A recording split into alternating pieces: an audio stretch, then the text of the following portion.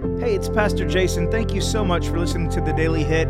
You can get this and much more at jasonjohncowart.com. And if you're getting something from this content, be sure to share it with your friends. All right, let's jump into today's verse. Romans 12:21 says this, "Do not be overcome by evil, but overcome evil with good." So really, to dive into this verse, we need to break down two different words. One is evil and one is good. Okay, so what is evil? I mean, there's a lot of ways we could describe evil, but here's what let's do. Let's start with good. Let's start with defining good. And by defining good, we're going to understand what evil is all about. I mean, honestly, when we think of evil, we think like the devil. We think of, anything counter to God. But what do you think of whenever you think of the word good? So there's a definition we can look at. It's that which is morally right or righteous. Okay, so what is righteous? Well, when you look in the Bible, you see this idea of what at least God thinks is righteous. And we know that what God thinks is righteous, come on, that's righteous. There's no arguing with that. If God says one thing is righteous, it's righteous. And it's because he is righteous. He is holy. He is good. Even the rich young ruler, when he approached Jesus, said, "Good teacher." Well, why did he say good? Jesus said, "Hey, only God is good.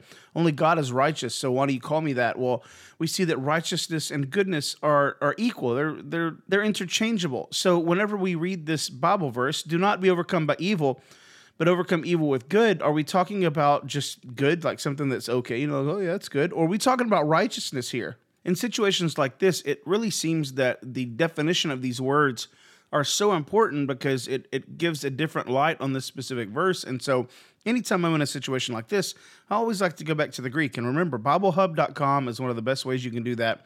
And I've looked in the Strong's Concordance at that specific verse, Romans 12:21, and the word there is agatho. And agatho is different from the word that we would see that means righteousness. That word for righteousness is different. And so what we see here with agathos is something that's considered intrinsically good. It's good in nature. It's the core of itself is goodness. It's good that's intrinsically good, okay? It describes goodness that originates from God and it's empowered by him in the lives of the people who that goodness is operating through. Whenever you look for the Greek word for righteousness, that's dikaios, and it really means to be upright. And we see that in the context of this specific word in Greek that we find agathos, there's the same definition in uprightness. So we can easily say that goodness and righteousness are joined together there. So the verse, though, says to overcome evil with good, overcome evil with righteousness. So if we're talking definitions here,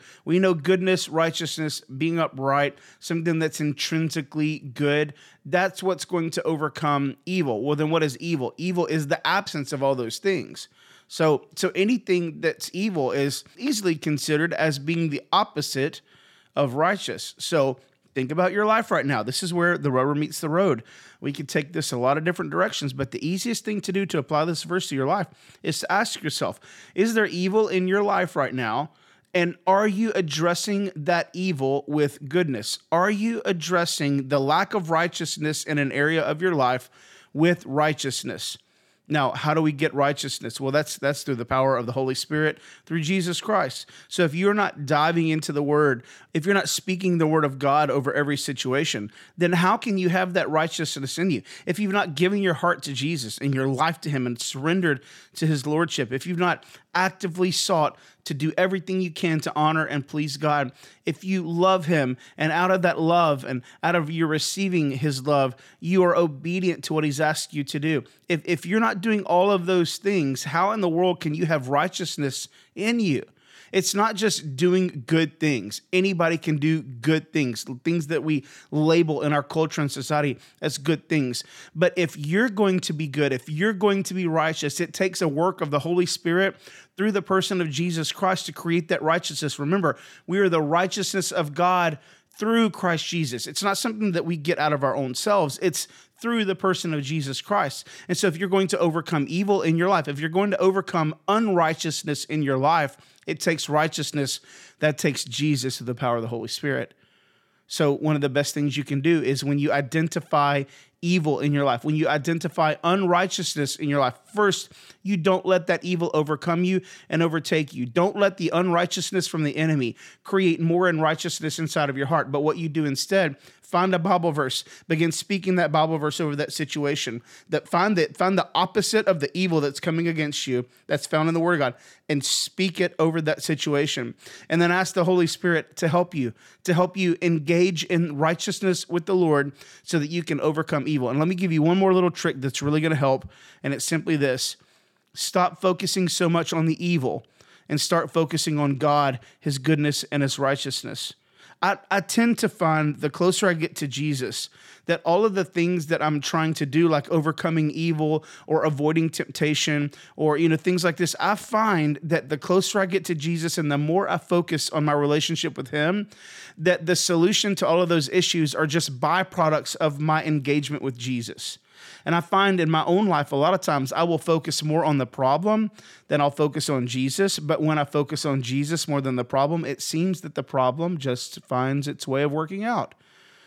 It could be that in that moment when I'm focusing my attention on Jesus, on the righteousness of God, when I'm focusing on Him, Christ my righteousness, that I'm actually in the process in that moment of overcoming evil in my own life and sphere of influence, simply because I'm focusing on righteousness, on goodness, not on the evil that's coming against me. So I invite you to do that today. Identify evil in your life. Identify unrighteousness in your life. And then ask the Holy Spirit to show you how to deal with that. We are the righteousness of God through Christ Jesus. And we can overcome evil with good, with righteousness, if we're willing to do what this verse says. Don't be overcome by evil, but overcome evil with good. Thank you so much for listening today. If you have any questions or comments, maybe a verse recommendation, I'd love to hear those. Or if you want to financially support this podcast, visit jasonjohncowart.com. And if you're in the Northeast Houston area and you're looking for a great church home, we'd love to have you at Freedom. Visit freedomdl.com for more information.